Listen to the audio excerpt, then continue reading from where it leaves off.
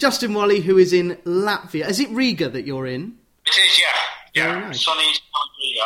Sunny, -13 Riga. One Football No Nets is the book that is in the Football Library, $12.99. It talks about your kind of Jules Verne around the world in 80 football kits. That could have been your life. But I'm fascinated to learn about your gap year. You were 26, and this was leading up to France 98. Where didn't you go in that year? Because you went to, you say, 34 countries. You've definitely done your homework. 34 on the nose. Myself and a friend from school, Kelvin, we took a ferry from Newcastle to Norway. Weather similar to today in Riga, actually. Snowy and cold. March 97. And we set off. And we spent a few months in Scandinavia, Eastern Europe. Yeah, down and back. We, of course, went back down to Ayia Napa for a summer. Discovered the Baltic states. Took the Trans-Mongolian train across, all the way across to Beijing. We went from Finland into Russia to do that. And then all the way through Asia. Ended up in Indonesia when Suharto got kicked out, and the country went to pieces for a few weeks and had to actually evacuate out of the country.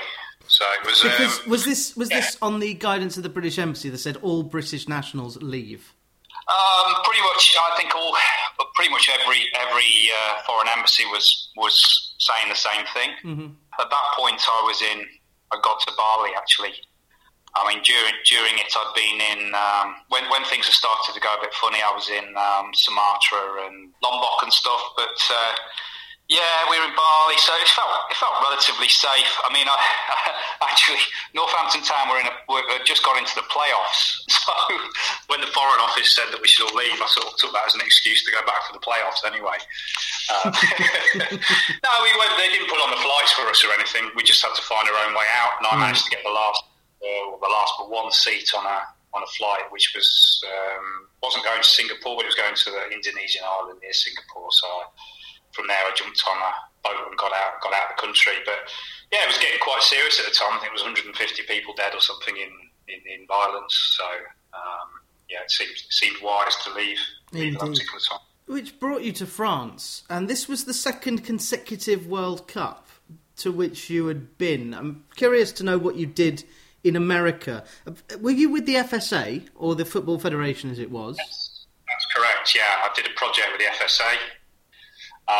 We went over just to see how the Americans organise things, to look at all the good things and the bad things, and then just we wrote a report which we obviously produced for the FSA, but we also gave to the FA and to different bodies. I think it went to the government just to kind of suggest, especially in terms of the fans, how things could be done better. I went with Steve Beauchamp, and we were over there, I don't know, 3 weeks or 4 weeks, I don't remember now. The final was in Pasadena. Did you get out to LA? No, I was we were based New York, Washington, Boston, right. that part of the world. So we just went to a few games there. In fact, we had to, if I remember correctly, we had to buy everything on the black market. We didn't go with any tickets. I mean, the matches obviously weren't necessarily the main part of why we were there, but we also wanted to look at how that was all run. But so there was a few interesting ways we got tickets, including in a hotel lift off an unnamed FA. Yeah, I don't know. Hopefully that report we wrote did have some positive impact on. I'd hope so. And I was too young for the tournament. I think I knew of the mascot, and I know that Brazil won. But that's and latterly I learned that a Colombian got shot. Did it work, the World Cup 94? Because it seems that America now is reliant on David Beckham and the Latino community. And if anything, it was the woman 5 years later who brought football to the masses. But do you think people like Alexi Lalas had a good claim on popularising football from that 94 World Cup? You know, there's players come out of America, like Donovan as well, that have had a positive impact and have created the awareness. I think you have to have some stars that are abroad that Americans can look at. Otherwise, they're not going to take it that seriously. But it's the only time I've ever been to the States. It's hard to. I don't know the States well enough to know how it felt. It felt a little bit empty to me. It felt a bit like the Connie for World Cup felt like when it was in England. You know, the majority of people didn't really know what was going on or didn't pay any attention to it. So it was there, but it just didn't feel like that big a thing for America at the time. I think it'll be more important. Is it 26? It's US, Canada, Mexico. So that'll be much better because FIFA after the nonsense of the Qatar World Cup, and this is where I bring back your quotation that I read. I've become increasingly disillusioned with how the game is run. We're talking on the day that Lucas Piazon has finally left Chelsea. 7 loan spells away from Chelsea, 3 matches, and his career, I'm afraid, is... I was talking with Daniel Hurley the other day about Carlos Tevez' career. I think Lucas Piazon is even more profound, because this guy was complaining to his employer, saying, loans don't help. They don't help anyone. So, are there any good aspects to modern football? Elite football? There's definitely a lot of negatives. I mean, there from my perspective. I mean, I detest VAR, but some people love it, and some people think it's something that will be developed and be good for the game. Good things about it, I don't know. I think the big thing is perhaps that people in the developing world, places like Africa, see the big name players, and it allows them to aspire, to dream, to think that they can be there one day. So I think perhaps creating the dreams for people in the developing world is, and the belief, that you can get out of the slums of Buenos Aires or Mombasa. I think that's a massive thing. Yeah, although I did a quiz, a 442 had a quiz, and they listed the 115 nations who have been represented in the Premier League. India, there hasn't been an Indian. There hasn't been an Iraqi yet, or a Syrian. But a lot of even places like Curacao and the Democratic Republic of Congo, formerly Zaire, they've had Premier League players. There have been DRC. I think DRC, if all their players haven't been stolen by if that's the right word of use. Yeah, I know what you mean. They have about the best team in the world. There's different factors in that. I think there's a little bit of politics involved in that, possibly with some of those nations, with the timing. It is an elite league, and it's also where have you got scouts in Iraq and in Syria, and things have been very disrupted there for many years. There are definitely players good enough in those countries. I'm not a massive fan of the way the modern game's going, unfortunately. Not to say that I don't enjoy watching big games. I went as you pointed out, I've been to plenty of World Cups and Euros and stuff. So. I haven't totally fallen out of love with the game, but sometimes I think I just see a bunch of kids playing in the park, and it's more enjoyable than watching Premier League, maybe. Yeah, I think a lot of listeners would agree. You ended up in Japan just after the World Cup over there, and you noted that it was full of contradictions. Now, my grandpa did some business out in Japan in the 80s, and he said it was fun then. Ian Wright has a great story of being there for the World Cup, and he gets off the bullet train and grabs someone and goes, "Oh my God, the trains are on time. You will not believe how amazing this is." Did you find that as well, just the orderliness of Japan? It's I lived there for about a year. I went there for the 2002 World Cup, and I already sort of had this idea about teaching English over there, perhaps, and the atmosphere of the World Cup was unbelievable. Oh, you did go to the World Cup, okay. Yeah, great place to travel around. What it did is it gave me a sense of where in the country I would like to live. I wanted to live out in the mountains, a little towards the mountains. And I ended up living near Mount Fuji in a place called Kofu. Really beautiful part of the world.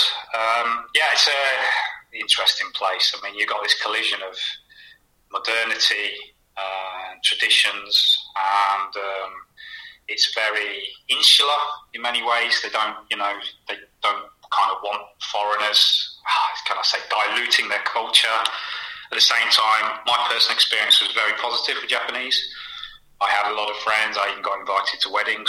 It always feels a bit loopy in some senses. I mean, you've got these vending machines in the street. I mean, we're talking about 20 years ago that there were vending machines in the street selling all kinds of weird and wonderful things. You sleep on the floor. You hear a rumble most mornings, and you think it's lorries, but it turns out it's minor earthquakes. But one of the things that sticks in my mind is they're so incredibly well mannered and respectful, and you're permanently bowing and using polite language and thinking about other people. But then you see the salary men who go for a drink after they finished work, and then they just start openly urinating in the main street. Oh God! And it's the strangest thing, because if you were to sneeze in normal times in public, people kind of frown at you. But then I just had this weird experience of where I lived, permanently seeing these businessmen, urinating on the main high street. No one batting an eyelid at them. I don't know. It's not the most polite example, but it kind of gives you a sense of sort of how sort of weird and wonderful the place is. I've read 3 or 4 Haruki Murakami books. Murakami is the chronicler of modern day Japan. He also wrote this great book about running, which is I think I'll bung that in the football library as well, because it's a very philosophical approach to running, which I recommend. But Norwegian Wood, and I think Kafka on the Shore, and he's got this very distinctive style where I think he's uncritical about Japan's Japanness, and I would love to go. I rewatched Lost in Translation about 6 months ago, and it reminded me just how different it was. It is Eastern, and I love that film, by the way, because personally speaking, when I watched that film, I do have a sense of that really being like Japan and how I felt in Japan. I was there for a lot longer than the main character, but it does really quite capture Japan, or certainly at that time, very well. Yeah, there's a shot of him going through. Is it Tokyo that he's in, or Kyoto? Yes. And it's just bright lights everywhere, and that is what Japan's face to the world is. And of course, Shinji Kagawa has done very well on the football pitch, and they've Nakata. Lots of who's the other one? They've also got the oldest player in the world, the 53-year-old. Yeah, so there is hope for you. 53, isn't it? I mean, what a legend! I was talking to a Scottish mate the other day about him. I mean, unbelievable to be playing and that fit at that level still. It's incredible. And then, what do you do for the rest of the 2000s? Well, let's see if I can remember. Because I can't find. There's a big gap between 2003 and then going to Riga. Yeah, well, I was in Riga for a period of time before I went to Japan. After Japan, I was teaching in Germany for a short period of time in Cologne. The Latvian girlfriend I had at the time, she didn't settle in Germany. Yeah, we just weren't that happy, and we just decided we came back to Riga for a while and tried to start again. And I went for a period, just didn't really have much work, and maybe lost a bit of direction. And eventually I ended up doing a bit of journalism, actually ended up being an editor of a city newspaper and the airport magazine in Latvia. Great. Yeah, it was kind of my journalist period, shall we say, journalistic period that I had. And lots of travelling, lots of tournaments, and the football stuff kind of kicked in again, really more like 2007 a little bit, and 2000 more like 2011. That's when things got a bit more serious. Yeah, and we will leap to 2011 because you get involved in Riga United. I've read a piece about Skonto Riga, which has now collapsed. Can you shine any more light as to the domination of Skonto? Well, they did hold the world record, didn't they, for the most consecutive national league titles. I'm sure you check that up if I'm correct, but I think something like 14 or something. Yeah, 14 is what was in my mind as well. Yeah, that's a big reason why the Latvian national team was so successful. 2004 time, of course, ended up going to the Portugal Euros. A lot of the lads were either playing at Skonto or had come out of that club. They come through the youth ranks and they played for their first team, and they played a lot of European football in those days. Back in the 90s, they played Barcelona and Chelsea. I mean, they gave Barcelona a hell of a scare, actually, over 2 legs. Skonto was a building company, so that's where the money came from. Every dog has its day, and eventually the club started to die for one reason or another. It's defunct now, and I think there might be a young youth team or two that still uses the name or something. I'm not entirely sure, but it's essentially it's gone. And you'd say Riga FC is probably the new equivalent of Skonto today. Yeah, so I'm just looking at the Euro 2004 period. Alexander Isakovs was booked in the first minute against Germany. That's humorous. They drew 0-0. Mike Riley was the ref. That's what you do. Isakovs goes in. He lets them know who's boss, and that's job done. No, I went to that match, and I'm not exaggerating when I say that Latvia should have won it by a couple of goals. They're basically Verpakovsky's random silly. It's well worth looking at a little clip on YouTube where he beats about four of the Germans and goes clear on goal against Khan, and just runs out of petrol because he's run from far outside his own box. But they just basically hacked him down the whole game. Probably could have had 3 or 4 penalties in different times. Wow. Even, dare I say, VAR times. There's 2 kinds of football, the one we like and the one that has VAR. That's what I'm saying. Do you talk about your time in Latvia in your book? Not an awful lot. I mean, there's a couple of months in the book where I am in Latvia because what happened was I left Zimbabwe to come back to Europe to try and raise some money for the team and to work on getting staff and getting a bit of awareness for us in the media. So I came back to Riga at the time, and actually I was a cat and house sitter for a couple of months. This time of the year, this kind of very similar weather to now. Hibernation. An English lad I know, a friend of mine, Justin, who's a golf pro over here. I looked up. While he went off to the Canary Islands, I looked after his cat in his house rent free. So that was very helpful to all involved, and mostly talking about what I was up to work wise. But there's a couple of references to things that were going on in Latvia at the time, and went to a big boxing match and was playing football and stuff at the same time while I was here. Whereas I live 25 minutes walk now from where I've spent most of my childhood. So I've gone nowhere. I'd studied in Edinburgh, but I've never been to any of these places. I've never been to Africa. I hear it's a nice country. Did you just wake up one day and think, I'm going to go back to Africa? I suppose because I've done quite a bit of travelling, it really is in the blood. I mean, during this last few weeks, there's been times where I've lain in bed and I'm very happy with my life, and I've got a good home life and with a lovely lady here and in a great city. But there's times I lie and I think, I'd love to go and see, I don't know, Sudan or Ethiopia or whatever. And I think it's an addiction. It's a bit like when you haven't been to watch a football match, live for a while. The first opportunity you get perhaps to do it, you want to do it again. I'll ask you a question. Why you mentioned you've not been to a lot of those places, but why do you think you haven't? I just don't like travelling. I don't like the logistics. I don't like airports. I don't like flight delays. I suppose you're thinking, well, obviously you're small-minded. No, because... No. The listener might.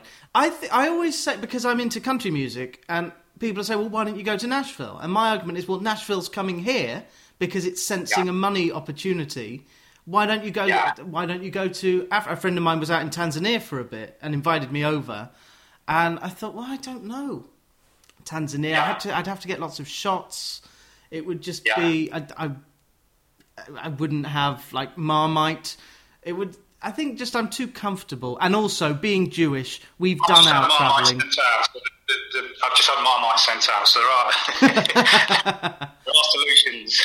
Yeah, no, my main reason is just that as a Jew, we've travelled. We want to settle down and be accountants and lawyers, and that's it now. And football librarians, which is what I do. The leaving is always the difficult part anyway. I hate all that. I hate all the, be it to travel or be it to live somewhere else. It's a big headache. It's a big stress. It's airports these days are horrible. They used to be quite fun places, but they're horrible on the whole. And the whole experience isn't that pleasant. And as you said, visas and it's really quite off-putting. But I think that is the part that stops people. But if people can get past that, then it's worth the rewards. But there again, not everyone's the same, as you say.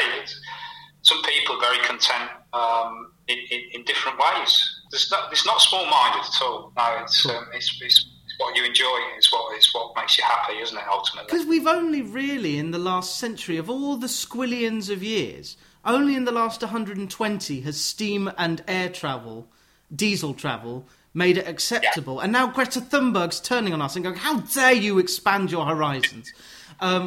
So I wonder what the experience of international travel will be like, especially because it was businessmen who benefited in the last 100 years.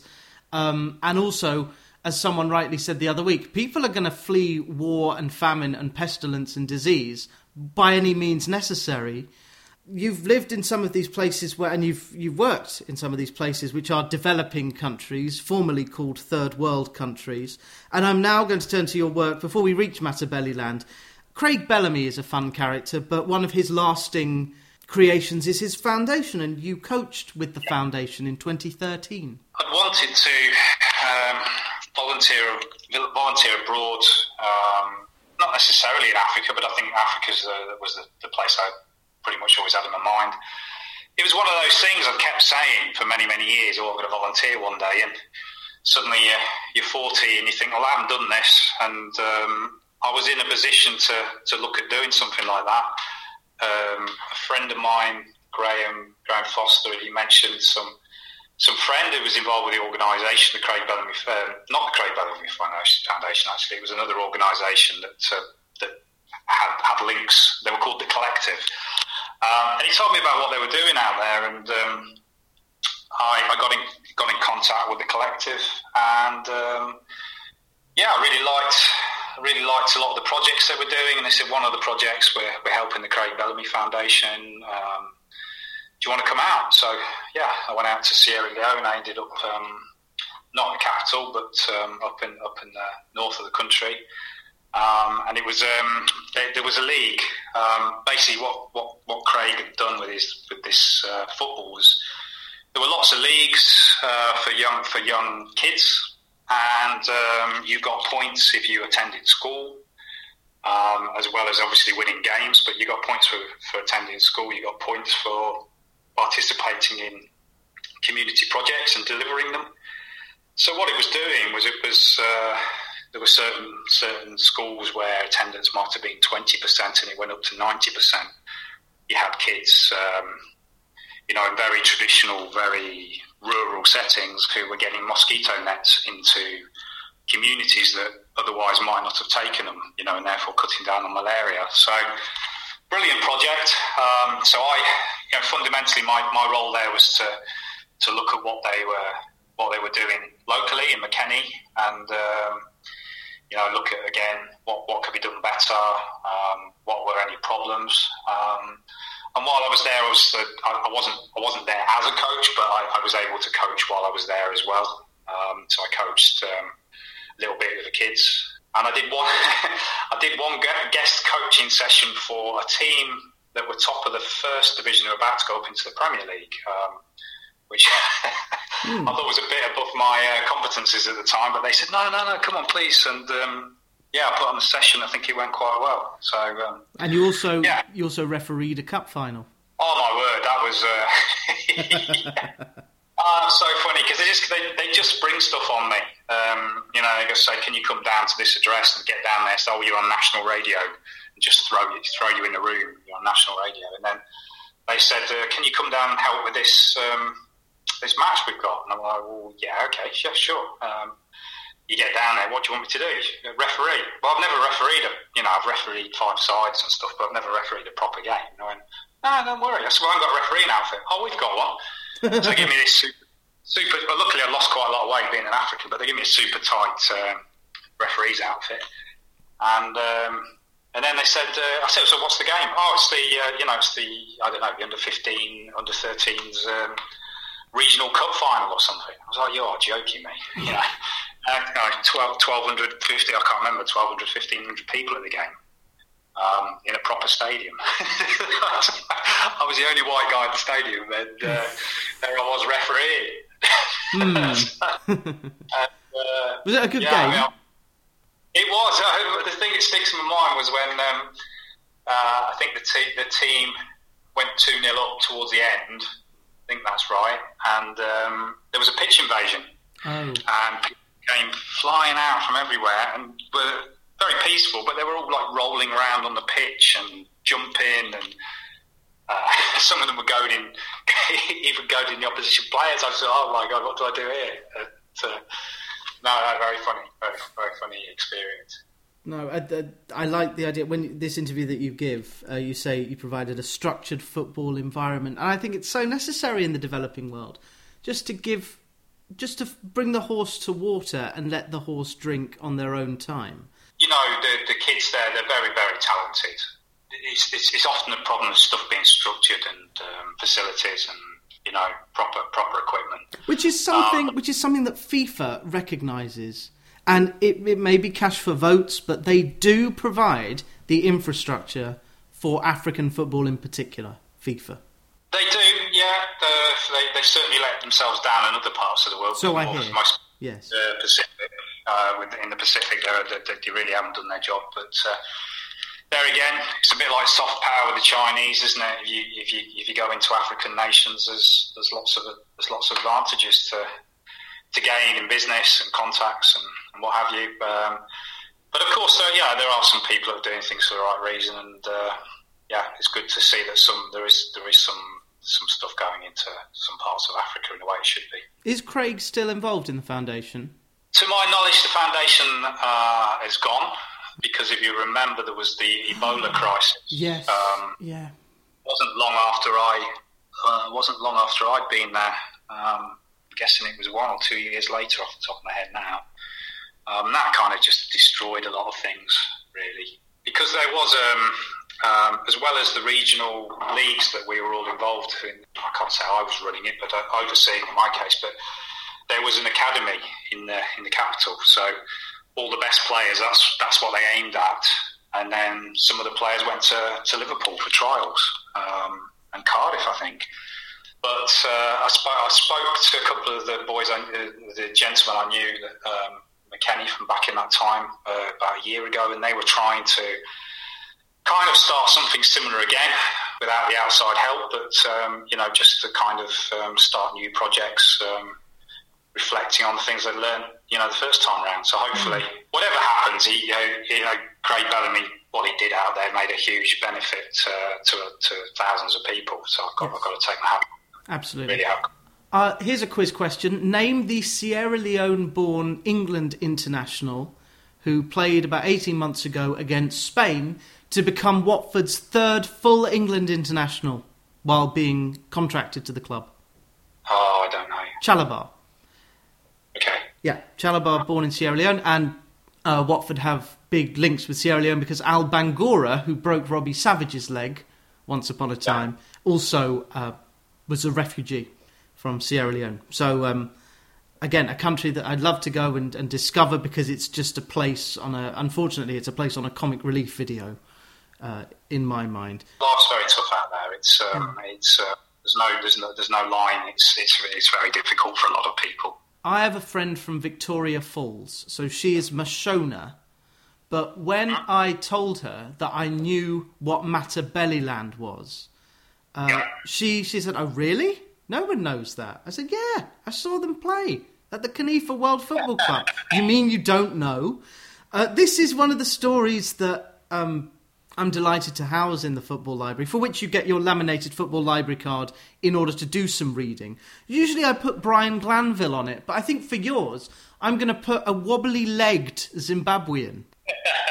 Yeah. This is the part of the show where I've been promising Bruce Grobbelaar, but it was one of the most amazing things to be in a position where Bruce Grobbelaar might have got onto the pitch. I was at that game where I think the first choice goalkeeper was suspended, the second choice went down injured, and I saw Bruce Grobbelaar warm up. God knows what the coach was thinking, and I've got the coach here. What were you thinking? Yeah, what happened? You're right. Yeah, the first choice keeper, the coaches, we all have different opinions about who should be in goals, but one of our first two choice keepers was suspended. As you rightly said, the third choice keeper was injured. He sort of arrived at the tournament injured. I had always wanted, I'd had this sort of bizarre idea to have Bruce in as a fourth choice keeper. The idea being that in one of the games I'd bring him on, for the last 2 minutes or the last 5 minutes when we were 4-0 up or 4-0 down. And there we were at the game you mentioned. Suddenly, our keeper goes down injured after about 2 minutes.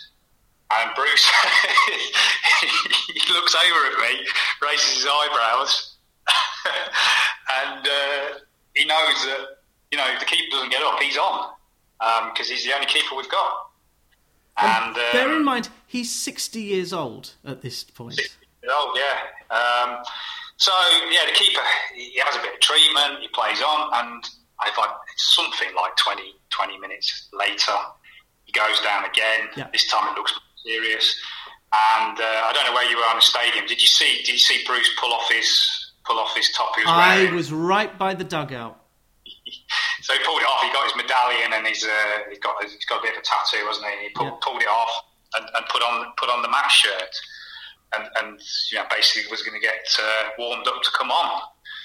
Fortunately, as entertaining as it would have been to have seen Bruce come on, and I suppose in terms of profile, it would have been unbelievable for us in hindsight. But we didn't need him in that game. But he did get a game for us when we played a friendly. Yeah, it was a friendly. Bruce's book Life in the Jungle lays bare his extraordinary life. He fought for the Matabele against the Mashona, is that right? In the 80s or in the 70s? Shona, yeah. Yeah.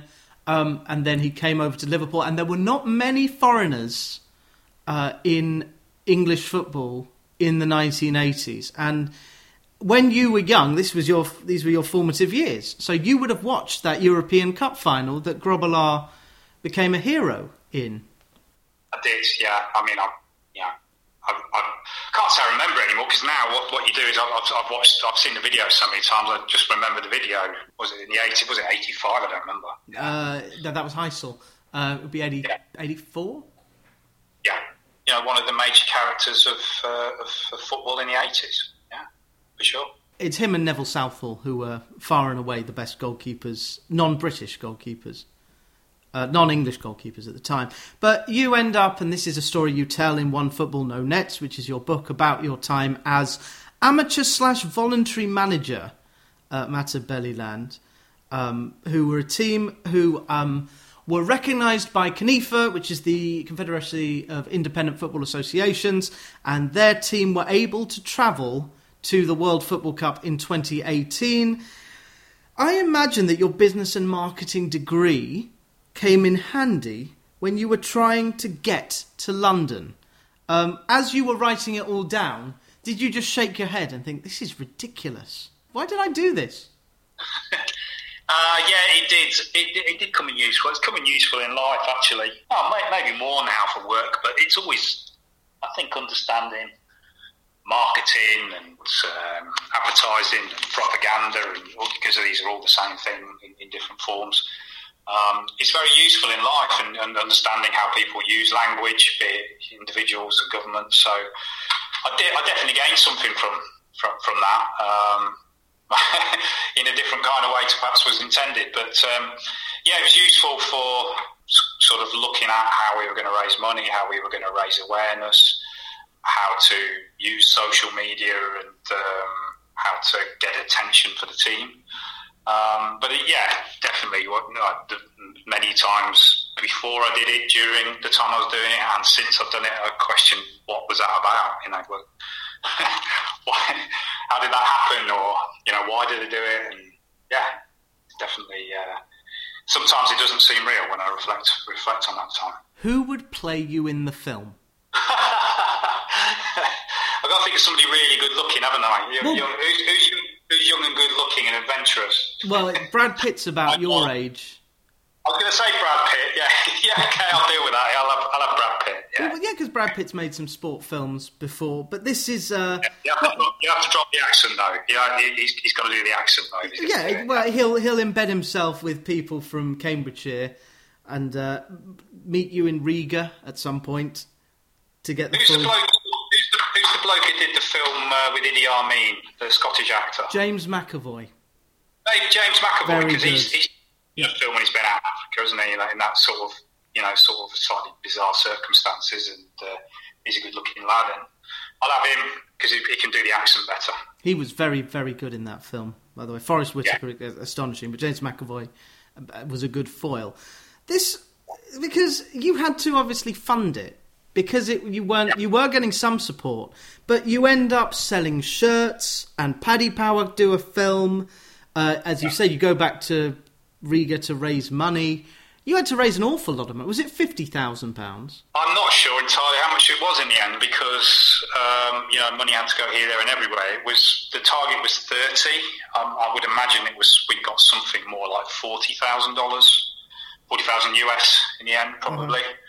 Yeah, because if you look at it, if you have 25 flights at $700.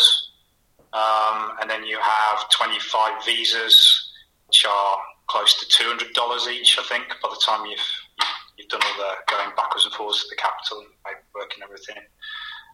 There's most of the money immediately gone, and that's the kind of scale of what you need just to move a bunch of people from Southern Africa to the UK. We ran the team on almost nothing most weeks, There were times when we couldn't even pay the $8 for the training pitch, so we ended up on the public pitch. So we struggled to get enough petrol together for the away match. We were playing somewhere, we needed $20 of petrol to get there and back, and we were scraping around trying to get $20. So yeah, I would say operating wise, when we were in Zimbabwe, the Busani. The two Basanis, they really, and all the people around us that helped. So how they managed to keep that going, I'll never really know. But then, when we had to get to the tournament, between us all, we had to try and find people that would give us, $30,000-$40,000 to get us to England. It's just extraordinary, and you tell the story in One Football, No Nets. And when I was reading back, I read Chris Dealy's book, Forgotten Nations. I spoke to James Hendicott, who has the book about Khanifa. So the Matabeleland story is well documented, and you're almost the spokesperson for the team. I think I remember it was a penalty. Matabeleland scored a penalty, and I was just so pleased that I didn't even know where Matabeleland was the previous week. But you get sucked into the story. There were 16 separate narratives in the Khanifa tournament. It was eventually won by, I will go back and check who won it. Carpetalia, yes. Do you have a good relationship with fellow coaches of various Khanifa nations? Oh, very much so, yeah. Met a lot of good people during my time with Khanifa. There's rivalries in wanting to win, but you're much more united than you are, I think, in any other kind of global tournaments or regional tournaments, because I think everyone at that tournament, or most people at that tournament, feel like they're up against things in life for whatever reason. So there's a solidarity between teams, and I get on well with various teams. I think the last coach I spoke to was the boss of the Chagos Islands. I like what they're doing. Most of the players are based around Crawley, I think. It's their history, their story is another incredible very sad, disturbing it's terrible. tale. Terrible. Read what was going on last year in the deliberations. It's beyond scandalous. It is beyond the scandalous. People should educate themselves about that if they can. If they've got an interest to find out what went on in the Chagos Islands. It doesn't make us look good. It doesn't make humanity look good. And Kanifa, Kanifa does make humanity look good. Can you just do kind of 5 words each on Per Anders Blint and Sasha Durkop? Well, Sasha's no longer with Kanifa. Quite a few people moved on. But Sasha was unbelievable. You know, he put his absolute heart and soul into it. I don't know how he didn't have a nervous breakdown over the years. Actually, how much work he was putting in. Incredible knowledge of all the different countries and territories and exclaves and everything else, tribal groups, and just a real passion for helping people. So I've just really enjoyed working with Sasha. He was a real inspiration. Per, I've always gotten very well with personally. He's a really fun character. Scandinavian. You like those people? Yeah, he's often out in the temperatures that I think are cold today. He'd probably think are warm. He's often out. It's minus 20. He's out in the middle of the snow. He comes across very well representing Kanifa, and I haven't had anything personally to do with Kanifa for the last few months, but as far as I know, he's still heavily involved and hopefully leading Kanifa on to good things in the future. Yeah, once again, Kanifa.org and Kanifa Official. There are many African nations in Kanifa, and the tournament is, I imagine, it will be postponed again this year because the virus isn't going away. But you will cheer from the sidelines, I'm sure, for the next World Football Cup. Obviously, the World Cup was due to be held in North Macedonia last June, yeah. I had hoped to be involved with one of the teams, actually, in some capacity, not as a head coach. Nothing was agreed. I was speaking to a couple of teams, and I won't say who they were for private reasons, but it never happened. The tournament obviously never happened. But one lovely thing I was mentioning was that Busani, the head of Matabeleland, had said, when we get to the final, not if, he said, I'd love you to come and sit on the bench with us, and watch us lift, watch us win and watch us lift the title. So that was amazing when he wrote that to me. I really appreciated it, and I look forward to the day when I can sit with them on the bench and in the corner of the bench, huddled up, and see them win it, because I know how much it'll mean to everyone involved. And when I asked you on to talk about One Football No Nets, which is the book available for $12.99 or probably cheaper, I did ask. It must have been a very long book, and apparently you said your editor cut it by a half. Yeah, because what happened was I kept a diary, not so much reminiscence as a year later. It's the entire sections for Zimbabwe was the original diary, just typed up from paper. It was a long job. I wish I'd put it on a computer now. Yeah, there was a lot of extra content because I told a lot of stories of other things that went on while I was in Zimbabwe, and you can't as a publisher, it doesn't make sense financially because the book becomes too big. You lose some revenue. He probably doesn't think it's on message. Some of the stories go on too long. I'm sad some of that stuff's not there. People have said to me, the length of the book and the diary format works well for them, and a lot of people seem to get through it in 1, 2, 3 days, which I can't possibly read a book that quickly, but they're very complimentary about the format and how it works. Excellent. And it's Justin Walley and then 10, Justin Walley 10. I can't believe there are 9 other Justin Walleys, but that's the Twitter ID. I wanted the 10. I like wearing a 10 these days. And I do hope you write something else, but One Football No Nets is your diary of coaching Matabeleland, a nation without... Well, what would you call them? A region? A people? It is a region. People-wise, it's a majority. It's Enderby, but it's not inclusively. There are lots of people from different tribes, different races there. So, yeah, Matabeleland is a region of Zimbabwe. Again, educate yourself about the history of the country and the history of Matabeleland before Rhodesia. It's interesting to learn these things, I think, about the world and how the world changes. When I think of it, I think of Bulawayo and all the lovely people I know there and the beautiful country. That's what I remember. My brother is engaged to a woman who has family still in Zimbabwe, as a white family in Zimbabwe. So I'd love to learn a bit more about that, and hopefully I will. But I will get a good head start from One Football No Nets. Justin Walley, have a wonderful snowy weekend in Riga. Thank you very much. I hope that when the football season starts back, you will get to, not play anymore because you're retired, but... Oh, I haven't retired. No. I want to play this season. Well... Even if I get 5 minutes as a sub, I haven't retired yet. Played 3 games last year, so I'm not ready to... I see a gentleman in Japan we were referencing who's 3, so I'm not giving up while he's still playing. Keep those hammies limber, do some downward dogs, and I will follow your exploits through social media as you will follow Northampton Town's exploits in turn. But good luck to the Cobblers, up Cobblers, and all the very best to you. Yeah, thank you very much for having me on. It's been an enjoyable chat. Just like the library, just like the library, just like the